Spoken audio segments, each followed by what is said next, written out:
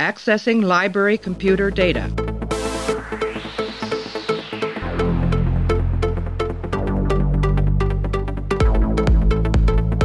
Out there are no saints. Just people. Hey everybody, welcome back to the show. We're continuing our watch of Star Trek Deep Space Nine. We're up to the episode called The Collaborator. It is the 24th episode of the second season, aired on May 22nd, 1994.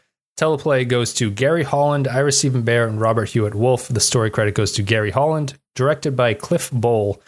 In this episode, Kira's lover, Vedic Bareil, I like how the Wikipedia entry doesn't tell who it is, but Kira's lover, Vedic Bareil, is accused of collaborating with the Cardassians during the occupation.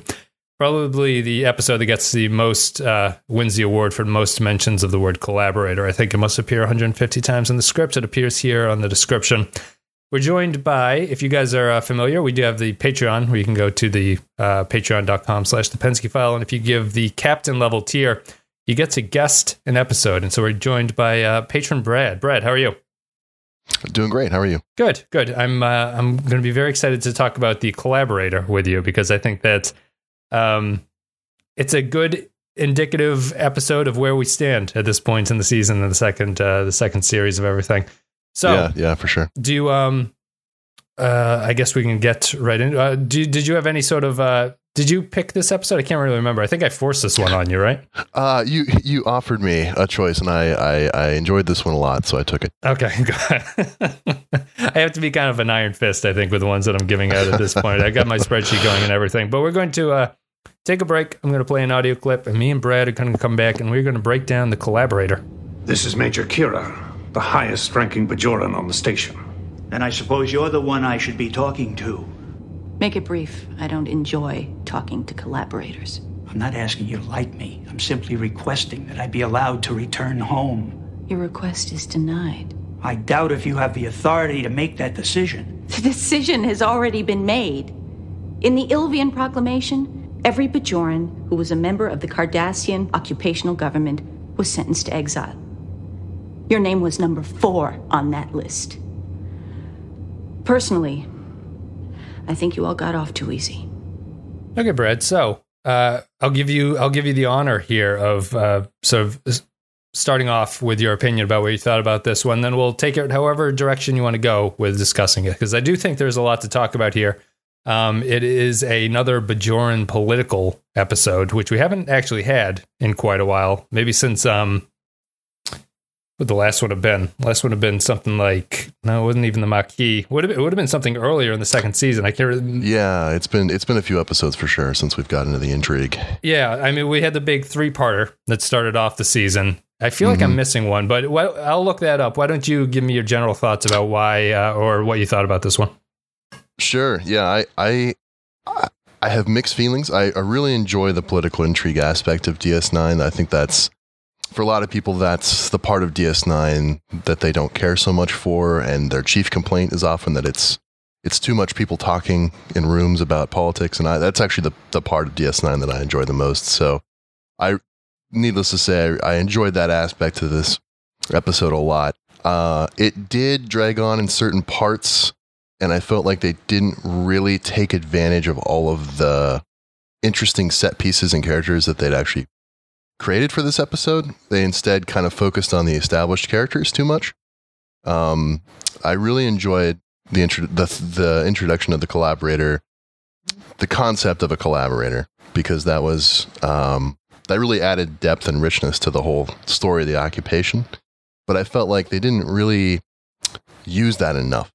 They used it just as sort of an intro or a setup for the intrigue that already existed between Kira and Wynn and Vedic Bareil, and to just kind of let that formula play out. And that was enjoyable to watch and interesting, but I really didn't feel like they delved enough into that collaborator and really wrestled with that to the extent that it would have made it like a top 10 episode instead of a middling upper episode. Good, yeah, right. Upper middling, I guess.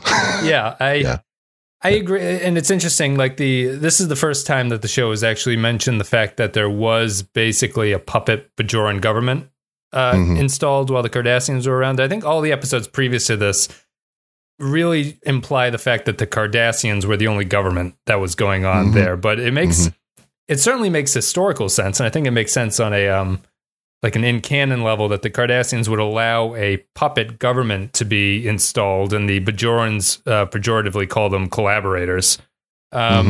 We've had hints of this in the past. I think in like Necessary Evil, it was implied that some Bajorans were willing to work with the Cardassians, and they were frowned upon by the rest of Bajorans, as they should be.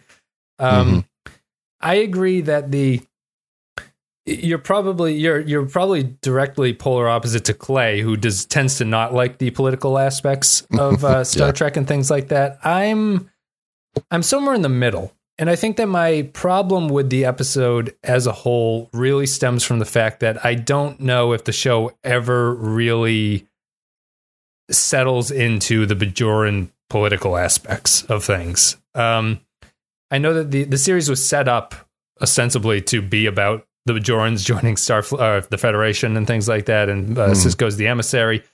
But I feel every time we talk to the Vedeks and they come on the station, they feel like they're characters who are just plucked out of nowhere and put into the show, and they don't have a firm footing in anything else that I've seen or really understand about what's going on, even though we occasionally have shots in the temples on Bajor, and they feel very made up to me. Like they don't really have an impact on things outside of the episodes that they're in. And I don't know if you wanted to speak to that, if you think that they're installed a deeper, or if you sort of appreciate them on a different level.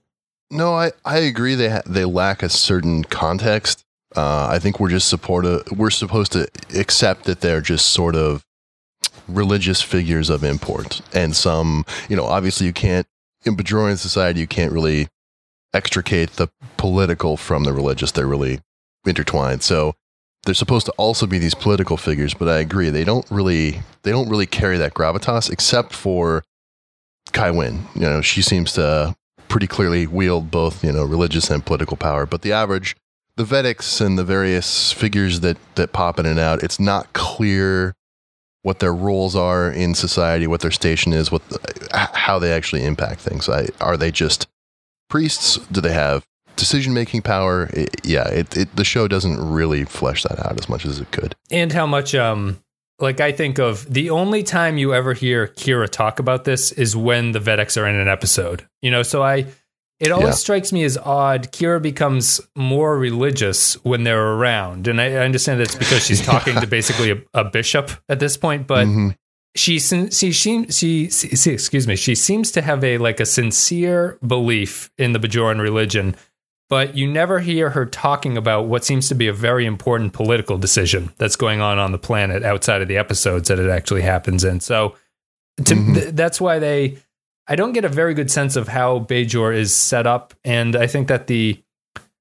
fact that I don't want to talk about it too much, but Vedek Bareil is just so miscast as this guy. He's supposed, correct me if I'm wrong, he's supposed to be the Vedek of the people, right? He's supposed to be super popular, yet he's not charismatic at all, which really strikes me as inappropriate. I feel like Wynn is appropriate because she should sort of be the stuffy, reserved one, but Bareil should be the really, liberal, hanging loose with the people, not taking things particularly seriously while still being religiously minded and everything. And the way that he does not match up with that. And Kira being in a relationship with him doesn't make any sense on that level too. I definitely see where you're coming from on that. I feel like you can get there with Vedek Bareil, but you really have to pay attention to the few snippets of interesting dialogue that they give him. I mean, there's that scene on the promenade with the kids and Kai Wynn, and Kai Wynn's telling the kids, if you do good works, the prophets will reward you. And, he basically counters and said, oh, well, from my reading of the texts, you don't have to, the prophet's love is unconditional, and you don't have to do works to gain their favor. And you kind of get an insight there into how his philosophy is different. He's more liberal, I guess, to use the word, or he's less constrained by less a fundamentalist. Exactly. Less of a fundamentalist. So I think you can kind of pick those things out, but I completely agree. You really have to go digging through the trash to kind of figure out what he's about and what he stands for. It doesn't pop out of you. My favorite line in the entire episode is actually Kai Wynn's response to him there, where she says sort of sarcastically, "Thank you, Vedic Bareil, for showing us how it's possible to misinterpret the text," which is, she's on face saying that he is correcting her, but she is sarcastically saying that he is wrong in his interpretation. Yeah, I have to say, I love that whole scene. I thought that the sort of the rich sort of cattiness that plays out between the three of them, between Kira and Bareil and Wynn, as they sort of passive aggressively one up each other. And then, of course, in true fashion, Kira can't maintain the sort of passive aggressive. She just goes full aggressive at the end. Right. And then Wynn, I think it's not that scene, but the second scene where Kira confronts Wynn ends with Wynn basically threatening her not to interfere.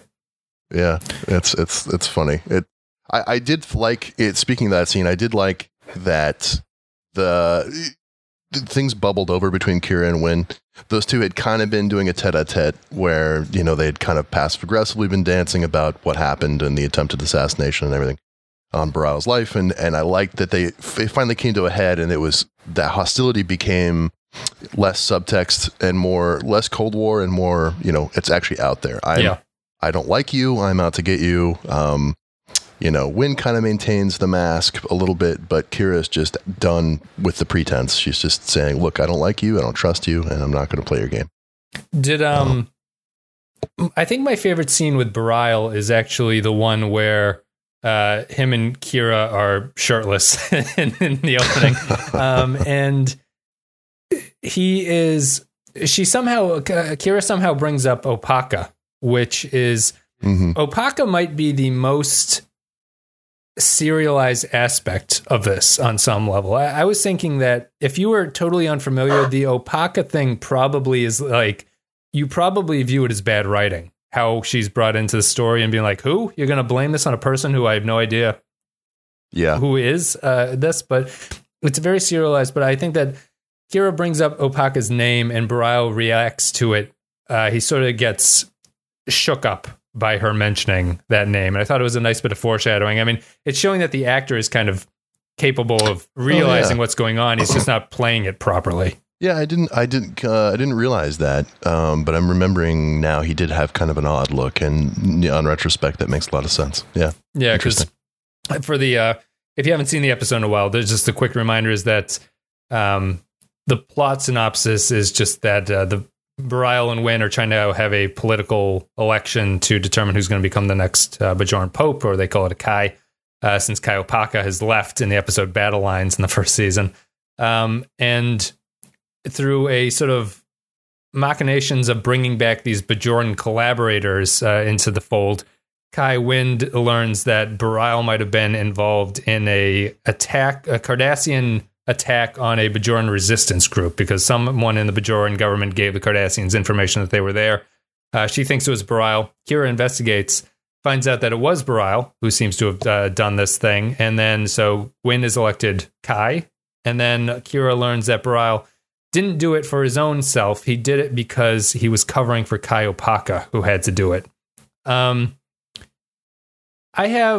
me know what you think about the plot of this episode. I think that the idea of this is really strong. I think that what they're trying to do is everything, almost all the successful episodes of DS9 at this point sort of feel like they're trying to rip off Duet on some level.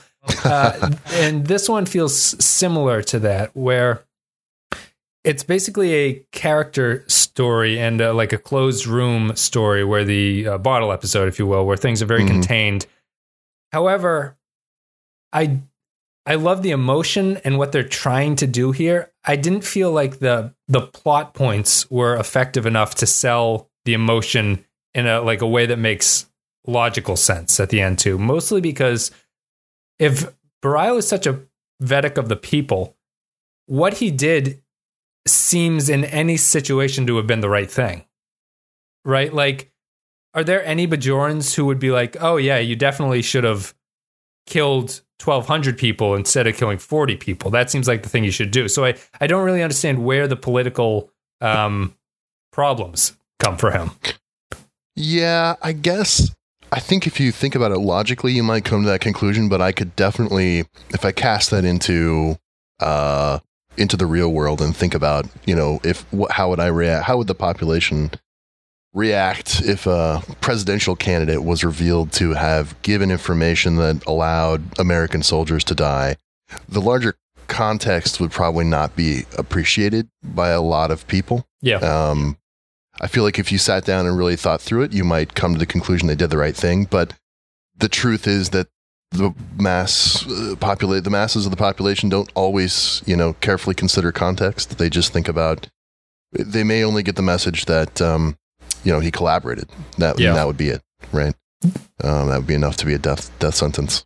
Yeah, I guess I don't disagree. Then I think that maybe the weakness for me is more the fact that the situation on Bajor, as we were starting off at the top of the episode, isn't clear enough for me then, because for some reason I get the idea that Bareil is much more popular than Wynn, because Wynn seems to even think that there's no way she can win this election at the very start until this falls into her lap.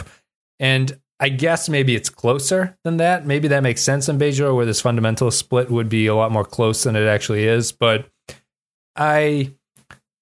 he's also... I also just thought it was weird. They do a little bit of saving face for the character by making it Opaka at the end. Like, is why is he covering for her at that point? Why not just accept that and then win the election because that's what she wanted to happen. Opaka wanted him to become the next Kai. So why not just not throw her under the bus, but be like, yeah, she actually did it, and it was a noble sacrifice on her part. I agree that the choice to make it Opaka in the end was a weird turn that was really not necessary and didn't really improve the episode. I think it would have been better if Bareil had done it, which is really where I was in my head until the last 5 minutes of the episode when it's revealed that when Kira figures it out, because that's just a lot more weighty. You spend this episode wrestling with this beloved character maybe having done something morally gray, and then it turns out he didn't at all, and actually the only thing he's wrestling with is preserving the reputation of a beloved religious figure that came before him, and that's a lot less understandable to me than doing the calculation I just mentioned of, well, look, I can't let this come out because obviously I would never win the election, and so it's better just not to dredge that up and bring the Bajoran people through that. Let's just let sleeping dogs lie.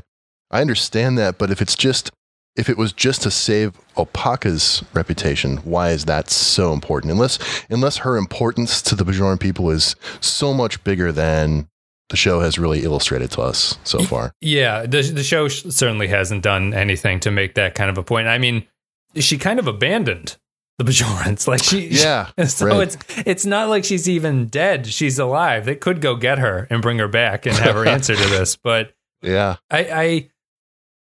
I feel like I could have the plot that this episode has if there was some reason for him to cover for Opaka that made sense. There doesn't seem to be any good reason as to why he would do that, other than it seems like the show is unwilling to put Bareil in that position where he is responsible for something like that. He does come back. They want Wynn to be the bad guy. Wynn is clearly the bad guy. Sure. And I feel that but I feel it fits more of the show's ethos if Bareil actually did this quote-unquote horrible thing, whether or not you think it's truly horrible or not, but they back away from it, and I think it was kind of a mistake, as you were saying, to wrap it up. I agree. I think it's chicken. I think for a show that really values exploring the moral gray areas, they really chickened out on that one. And I see that in a lot of these episodes that I'm doing I've been rewatching, and I had in my head, obviously DS9 is the darker of the series, and it's comfortable playing with moral ambiguity. But actually, a lot of times when they have the opportunity to pin something really morally gray on one of our main characters, they chicken out somehow. Yeah.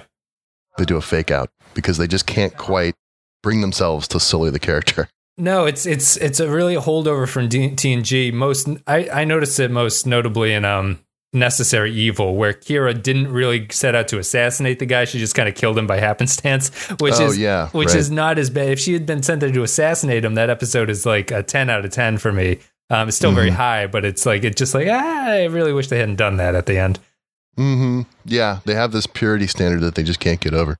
Yeah, it's just the TNG is still, I'm pretty sure this is the last episode.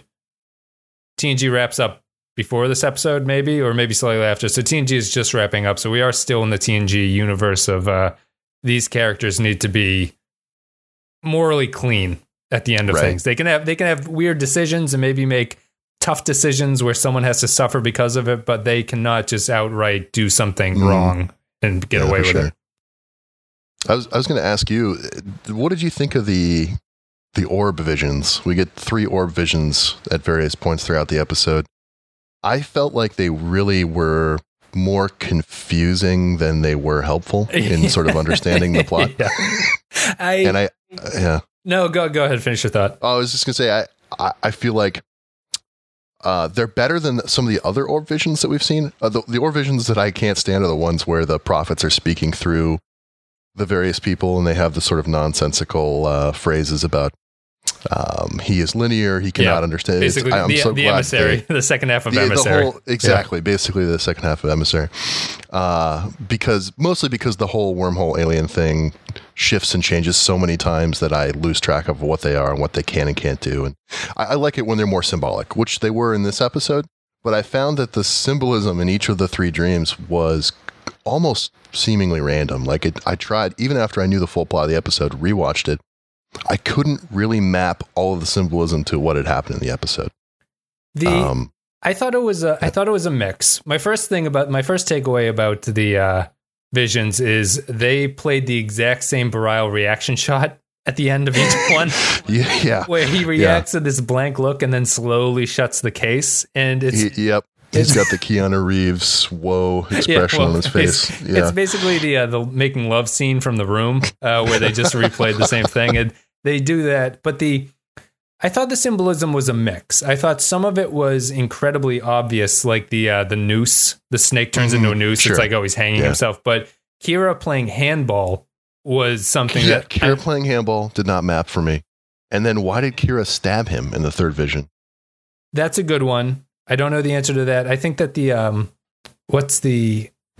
I was similarly confused by, it's the guy who hanged himself. When they cut him down, I thought it was Bareil. And then they're like, no, it's this other guy. And then I was looking at it closer. It's like, oh, it is a different actor. So I was confused about why it wasn't Bareil in the first place, which would have made more symbolic sense to me. Right. Yeah. So I agree with you. I think that the only show, I don't think I've ever had a show that I've enjoyed that does dream sequences really well like that. This one doesn't overdo it, but I think that it's a unsatisfying mix of not good symbolism and a waste of time on some level. Yeah, for sure. I felt like they could have cut those down a little bit. I felt like they could have, they could have played up, like you said, Bareil's reaction to it a little bit more, gave it more impact. Instead, it just kind of seemed like a confusing jumble of things that didn't really connect. Either they connected, they were super obvious what they meant, or they seemed to make no sense. And do the Vedics just do this regularly? Is this a thing, I guess? Yeah, I've always been confused about who gets access to the orbs, like who has that privilege. It seems like they offer that to, trusted people, but are Vedics just popping back to the orb to have visions constantly? Is that their right? I don't know. It's not clear. Yeah, it's like you say. It's also unclear what interactions the prophets have with the Bajorans outside of the orbs.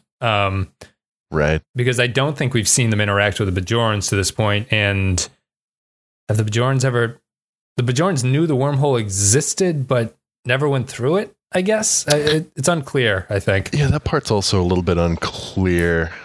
They certainly know about the Celestial Temple in all their texts, but it's not clear that they understood that was a literal wormhole. Right. Or if it's just a coincidence that the wormhole shows up and they assume that it is the temple, I guess. Yeah. Maybe that makes sense. Let me see here. I like the way that the one thing I do like about the resolution is I do like the fact that Wynn becomes Kai at the end of this. Mm-hmm. And apparently, I was shocked on Memory Alpha to learn that they were actually spending the entire season thinking Bareil was going to become Kai, which is really? It seems like Writers 101 that you don't have the character that is what the heroes want to be the person who gets into control. So I'm glad that they didn't screw that up, but Wynn being in control makes a whole lot of sense. I love the the scene at the very end, Wynn has spent the entire episode calling Sisko emissary. Almost every sentence she says about him, she says the emissary, the emissary. After she gets what she wants, she calls him Commander Sisko and says, we're not going to have our meeting anymore. Oh, I hadn't caught on that she called him Sisko versus emissary. Yeah, it's one time in the episode, and I think it's really clever, and I think it's really smart what they're doing there, that she is just the opportunist who doesn't really believe in Sisko as the emissary, but is willing to play that until she gets what she wants out of it. Yeah, I really enjoyed that scene where she went to Sisko, and when she thought she was going to be losing the election and, essentially begged him to pull a James Comey and interfere in the election, come talk to the assembly with standing by her side as her prop, basically. And, Sisko sees straight through that. But I really enjoyed the tension dripping in that scene where he obviously understands what she's after, and he kind of plays along and says, that's a great idea. I'd love to stand before the assembly with you. Let's, schedule that right after the election, just so that there's no confusion about, interfering in the election. She's, yeah, that's great. You don't think that, so you think Sisko is just playing along with her at that point and does Sisko want to actually have that kind of a thing, an announcement for the Bajorans, or is he just playing along? Absolutely not. Okay. I don't think at this point in his arc that he's comfortable with that at all. Even if it were taking out of, even if you took the election out of it, I don't think he wants any part of that. I think he's just playing along because he knows as soon as he says he won't do it before the election that she'll drop it. I give him that credit. This is it's an episode that, because of the way that the series has been going and the tone in a lot of the recent episodes where they sort of, Ira Steven Behr's viewpoint is coming through a little bit more about his view of the Federation. Mm-hmm. This is it's an odd episode that really brings to the forefront the fact that the Federation wants Bajor to join the Federation, and the Bajorans are unsure about whether or not they want to do this. And this episode and the way that this tone of the series has been going, it's kind of odd that the Federation is so insistent on the Bajorans joining them and that this is all that they want to do.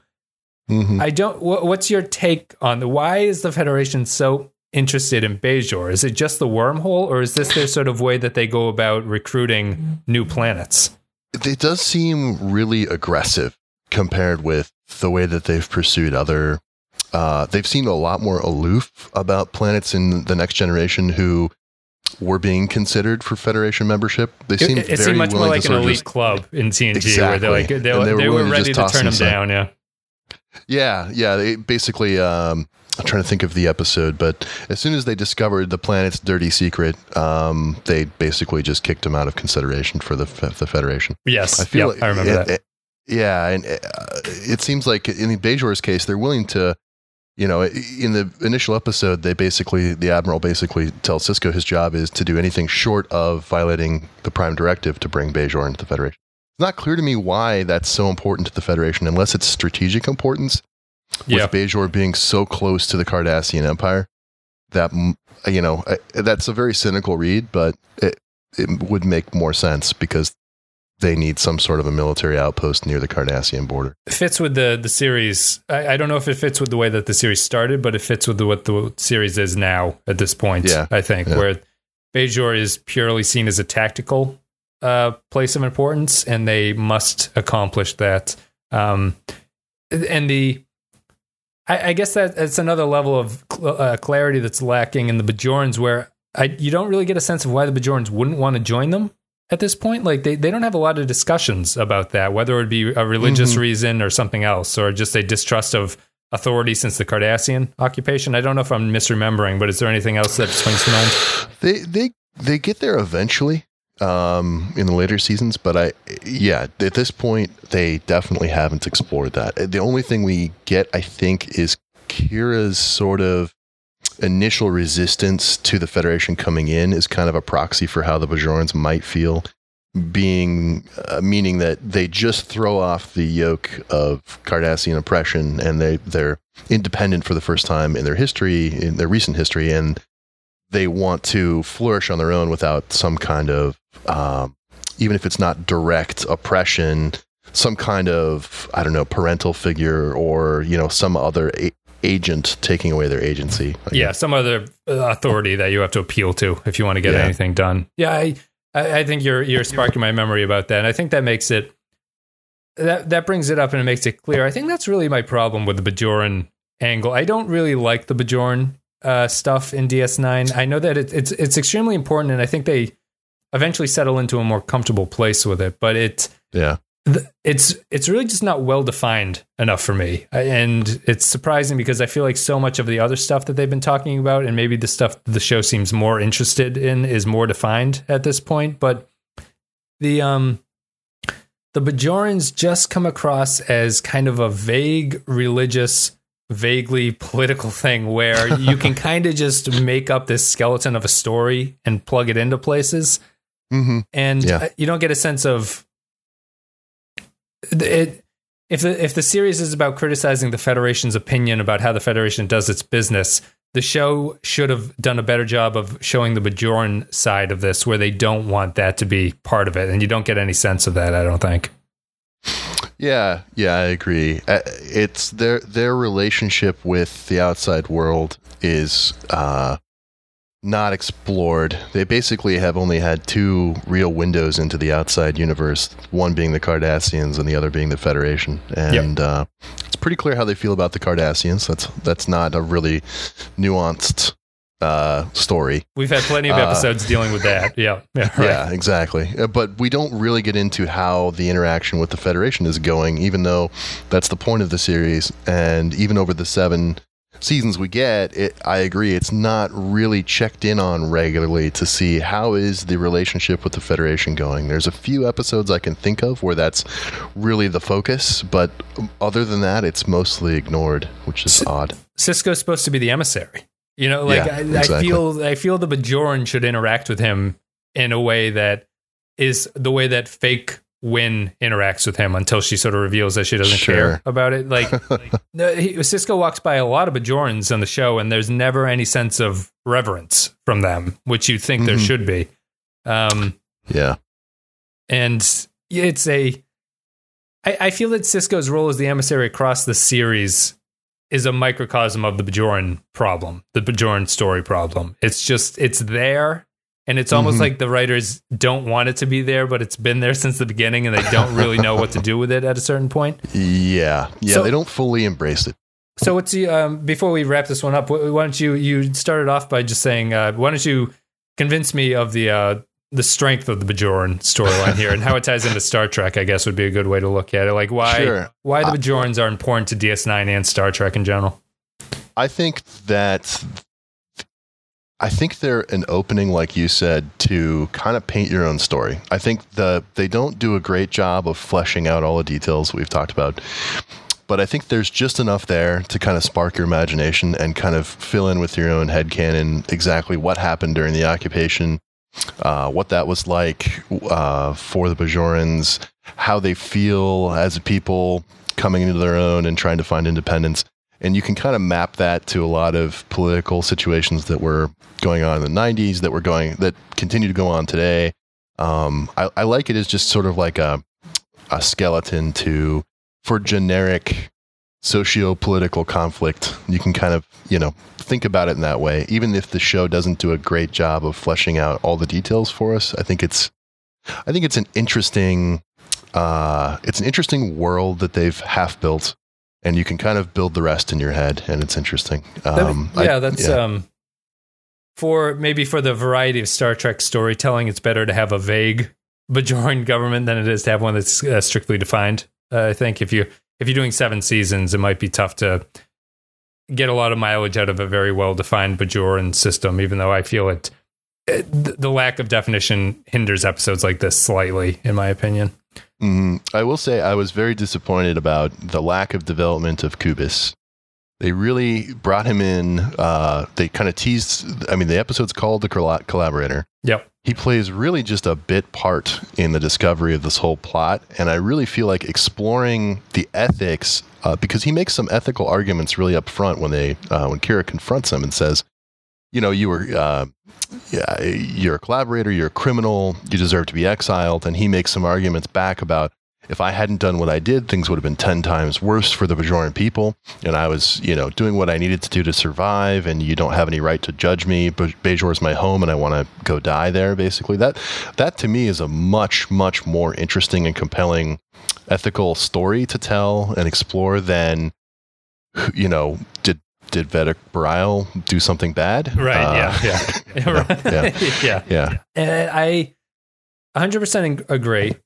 The Kubis thing, it might have that probably would have been the story to chase around. It does feels strongly reminiscent of Duet on some level, and I wonder if they were scared of repeating that. But I felt bad for him on some level. Like I did. I felt like he had some points to make there. Yeah, and they do a good job of the actor doesn't play him as an arrogant a-hole, which is important. Yeah, like he right. is just an old man who's trying to come back home to die.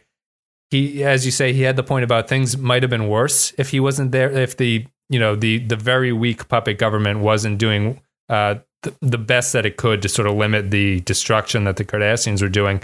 And the show, because it switches focus to the Vedics, doesn't get you a chance to analyze whether or not Kira is treating him poorly about this. So the episode seems to imply that Kira is making the righteous decision here and fuck this guy, basically. Yeah, exactly. Hey, we have this proclamation that says all collaborators are to be exiled, and that was basically open and shut, and everyone agreed. Everyone was very satisfied with their righteous anger.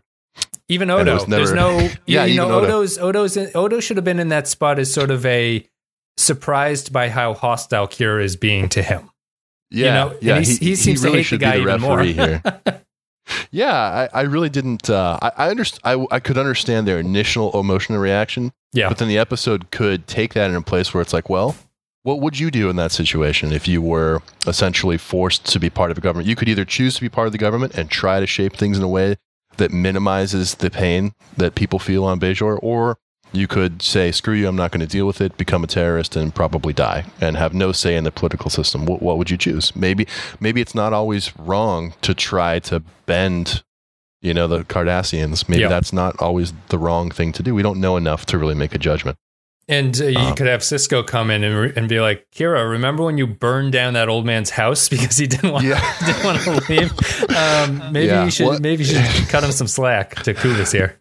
Well, and in fact, not to get into later seasons, but at some point, Kira finds herself in a very similar position where she has to make the same kind of choices about going full terrorist mode or cooperating. And, I think back to this episode a lot when I watch the later season. Yeah. Is there anything else you wanted to talk about before we go to final thoughts? We had one thing about Odo. Is this the first time we find out that Odo has feelings for... It Kira? is. Yes, okay. It is. Yeah. Which was apparently, that's a good, thank you for reminding me. That's I was reading Memory Alpha. The writers were surprised that René Auberjonois played it that way because they didn't write the script that way. Oh, really? Oh, interesting. So his take on that, where he slightly hints at the fact that maybe he has feelings for Kira, and then sort of expertly covers it up in a true Odo way, was a little bit unintended, but the writers obviously run with that going forward.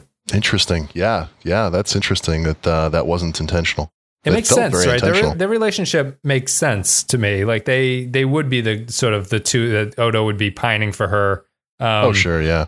And, maybe cast some light on the Kira psychology where she is just after the most wet cardboard men in her life at this point.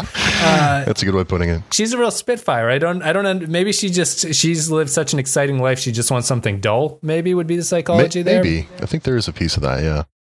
Lord knows that's what I'm after, but aren't we all, Yeah, that's an excellent point. That is the origin of that. And it's Auberjonois just plays it well. Me and Clay talked a little bit about who would you say is the best actor on the show at this point? At this point, it would. I think it's. I'm going to forget his name. Is it Andrew Robinson that plays Garrick? Garrick, yeah, Andrew Robinson. Yeah. I think hands down he's the best character actor. Okay, interesting. Yeah, I'd probably put Auberjonois, and although the most improved is Kira, I think, because Kira is now reliable in every single episode. Yeah, she's definitely come into her own. Auberjonois is great. Definitely don't want to take it from him. I feel like he's limited a little bit in the range he can display by his character's nature. Yeah, and the makeup itself is just, you just have to stare blankly. Yeah, for sure. I think we can agree solid bottom of the rung is still Dax. Yep, still Dax. Followed Consistently worst acting. My second place would probably go to... It'd probably be like one of the Ferengi or something. Maybe Jake Sisko, but Jake just isn't in it enough to really bother you. I don't really count him. Child actors in Star Trek, I don't even rate usually. It's usually a lost cause. But I was going to say Bashir. I really feel like he's, at this stage, he gets a little better in later seasons, but he is really wooden and unconvincing. And any scene where it's him and Jadzia talking is just unwatchable. It does get better. Things improve, as you say. I think that's it. Well, that was a good discussion. We will play an audio clip. Me and Brad are going to come back, and we are going to give our final thoughts. We'll read patron thoughts, and then we will call this one a day. Nerys. Did you really believe I wouldn't learn the truth?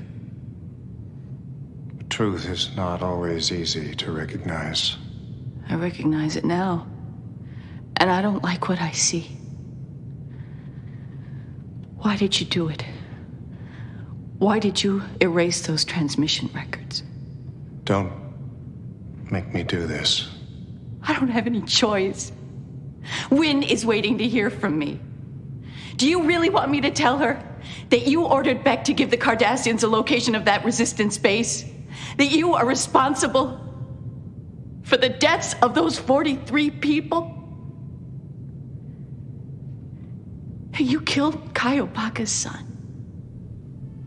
All right, everybody. If you support the show on patreon.com/thepensky file, you get to leave thoughts about upcoming episodes, and then we read them on the show and react to them. We make fun of you before we start recording, but then we actually get to it and start reading things. So I'm going to read these now. Stephen Cobb says, The Collaborator. Good intrigue episode. Adds depth to the political and religious universe. Shows that things are nuanced, an area that DS9 does very well. A bit better acting from Bareil, but his weak performance is overshadowed by the god-awful acting of Kubis. He's like a community theater actor who has one line to say and just waits for his turn, and when it comes up, he just blurts it out loud and fast without concern for the context of the scene, and then is pleased with himself for not screwing up the words. I think that's harsh. I thought that actor was... That was really harsh. Yeah. I think that actor is okay in what he needs to do, and... I'm trying to remember now if I actually... I didn't register him as a bad actor when I was watching. I got a definite sort of old man is angry vibe from him, but I didn't think he was a terrible actor. I picked up on his New York accent more than anything. Yes, I caught a hint of that. Apparently, Bajor has a Bronx as well. Yeah, he's hey, I'm walking here. Him saying that as he was walking through the promenade was inappropriate. But yeah, I didn't think it's that's interesting, Stephen, that you thought he was that bad. It really didn't strike me that way. Matthew Ross says, The Collaborator. Well, of course, Bareil is too honorable to the detriment of himself and Bajor, making him an idiot. Bareil's failure is complete here, showing his lack of confidence. Good for him not taking on the Kai role.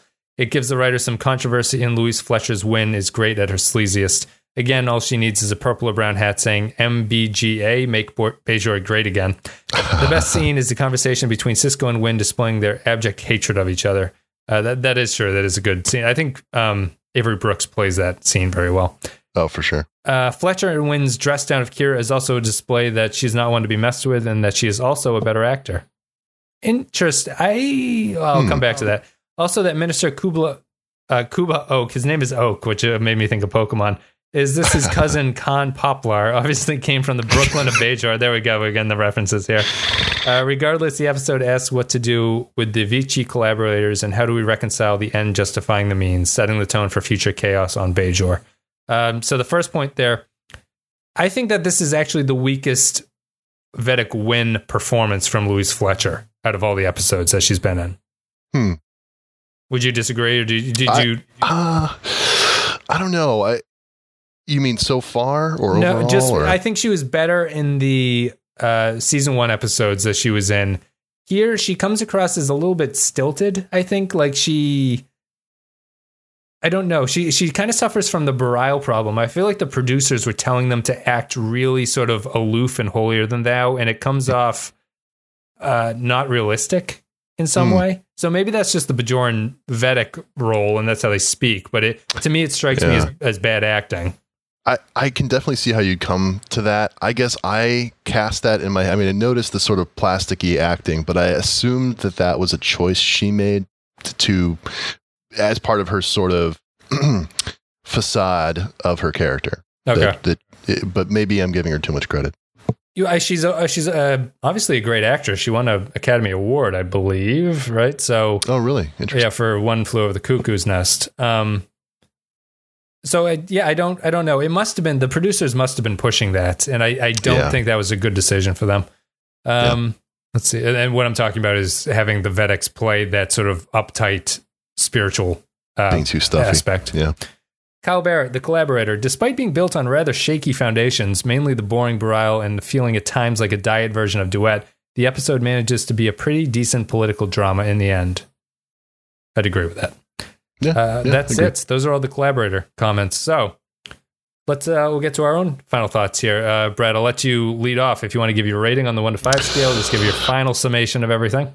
Sure. Yeah, I think there's a lot built here. I feel like they did a lot of favors to the overall world building of Bajor and the history of the occupation. I feel like they didn't really reach for the stars in terms of exploring the moral grayness of what it means to be a collaborator and whether or not Kubus's actions were justified. I would have much rather seen an episode that was the trial of Kubus than a whodunit about some shaky decisions that Bareil may have made, and then it turning out that Bareil actually didn't even make them. Right. So because I feel like it was a good attempt, it was entertaining, but it didn't quite take advantage of the potential that it had. I give it a 3. Okay. Yeah, I feel like it's a pretty good Bajoran episode, which is just the kind of episode that it is. I agree with you that I think the Kubus storyline is more interesting than sort of doing a bait and switch with Bareil at some points, and especially if you're not even going to stick to your guns and sell out on the Bareil idea at the very end. It's tough because it suffers from the Bajoran problems, which I talked about, and it's a very talky episode, but it's talky in a good way, and so I think I'll also give it a 3, although it's kind of a high 3 for me. I think it's enjoyable, and I think it's very good. It could easily become a 4, but I think it's really lacking that last bit of emotional oomph that you would need at that point to knock it into that category. Yeah, for sure. A good episode, though. So I'm considering with a sort of an additional way to think of the DS9 episodes as opposed to rating it. So if you were, because of the serialized nature of the show, would you, if someone were to ask you to give them, they wanted to watch DS9 and you had to give them a list of the episodes that you can skip, maybe watch, or must watch, where would you rank this one on that kind of a 3-point scale? Oh, interesting. This would be a maybe watch. Okay. Yeah. Yeah, I don't think it's critical to your understanding of the plot, and I don't think it really gives you enough of a taste of what DS9's about to be a must-watch. But it's also not a skip. I think it's a maybe. Yeah, watch. I'd put it as a maybe. I think it's neither narratively super important, nor is it technically so good that you're like, wow, this is just a good episode of TV that you should watch. I'd put it in it as a maybe, too. It's something that you could probably miss if you were watching all the way through. But yeah, that's it. So we'll both give it a 3 out of 5. I think that's fair. And before we go off, I'll just say that there's the last 8 episodes of DS9, in a lot of viewers' opinion, or a lot of critical opinions that I've been reading, they say it's a very strong stretch of Star Trek. I was looking for someone who's familiar with the franchise in a way that someone like Clay or Modi wouldn't be. Am I wrong in saying that it's very good, but this is not really the best stretch of Star Trek that I've seen? Yeah, I'm surprised to hear that. I actually feel like this is the beginning, where we're at now is maybe the beginning of the ramp into the good stretches. The very bottom of the ramp up. I feel like the first 2 seasons were really training wheels for DS9, and I'm surprised to hear that people think this is like the golden age. Yeah, one reviewer that I really was just saying this is one of the strongest stretches that DS9 ever does. Maybe just in terms of consistency, because there hasn't been an abomination of an episode recently. True. There haven't been any move along homes recently. Right. So maybe on that level, but I don't think it's the strongest stretch of Star Trek. Like I would put TNG season 6, the second half in there, I think. For sure. Yeah. But interesting. I think DS9 seasons, 4 through 6 are really where it hits the peak of the bell curve. Yeah. I think since Clay hasn't seen it, I couldn't really tell him, or Modi hasn't seen it, but I think seasons 4 and 6 are DS9's strong years. For sure. Yeah. I haven't seen, I probably couldn't remember 5, but 4 and 6 stick out as like, wow, okay, that's good. Yeah, consistently from start to finish, good episodes. Yeah. So that's about it. Well, Brad, thank you very much for coming on the show. Thank you. It was a good conversation. I hope you had fun. And if you guys are interested in joining the show, it's a Patreon perk. You can go to patreon.com/LepenskyPile. You support the show there, and at a certain level tier of support, you get to come on and talk about an episode. Tends to be a good time. We have a good time talking about these things, and it's good to get other people's opinions who are not my own to sort of mix up things and give people a reason to keep listening, because after a while you can probably predict what I'm going to think about something. There's a joke in there somewhere about collaborating, but it's too early for me to make. You came off too hostile to my idea of collaboration here. It's like I've got a good thing going. Let's see. All the social media, that's all there. Discord, Facebook, Twitter, blah, blah, blah. Patreon is the big one. If you want to support the show, go there. We'll be back with Tribunal. Will be the next episode after this. And then we run into the season finale, which is the Jem'Hadar. So, Brad, thank you again for coming on. No, thanks for having me. And guys, we will see you next time.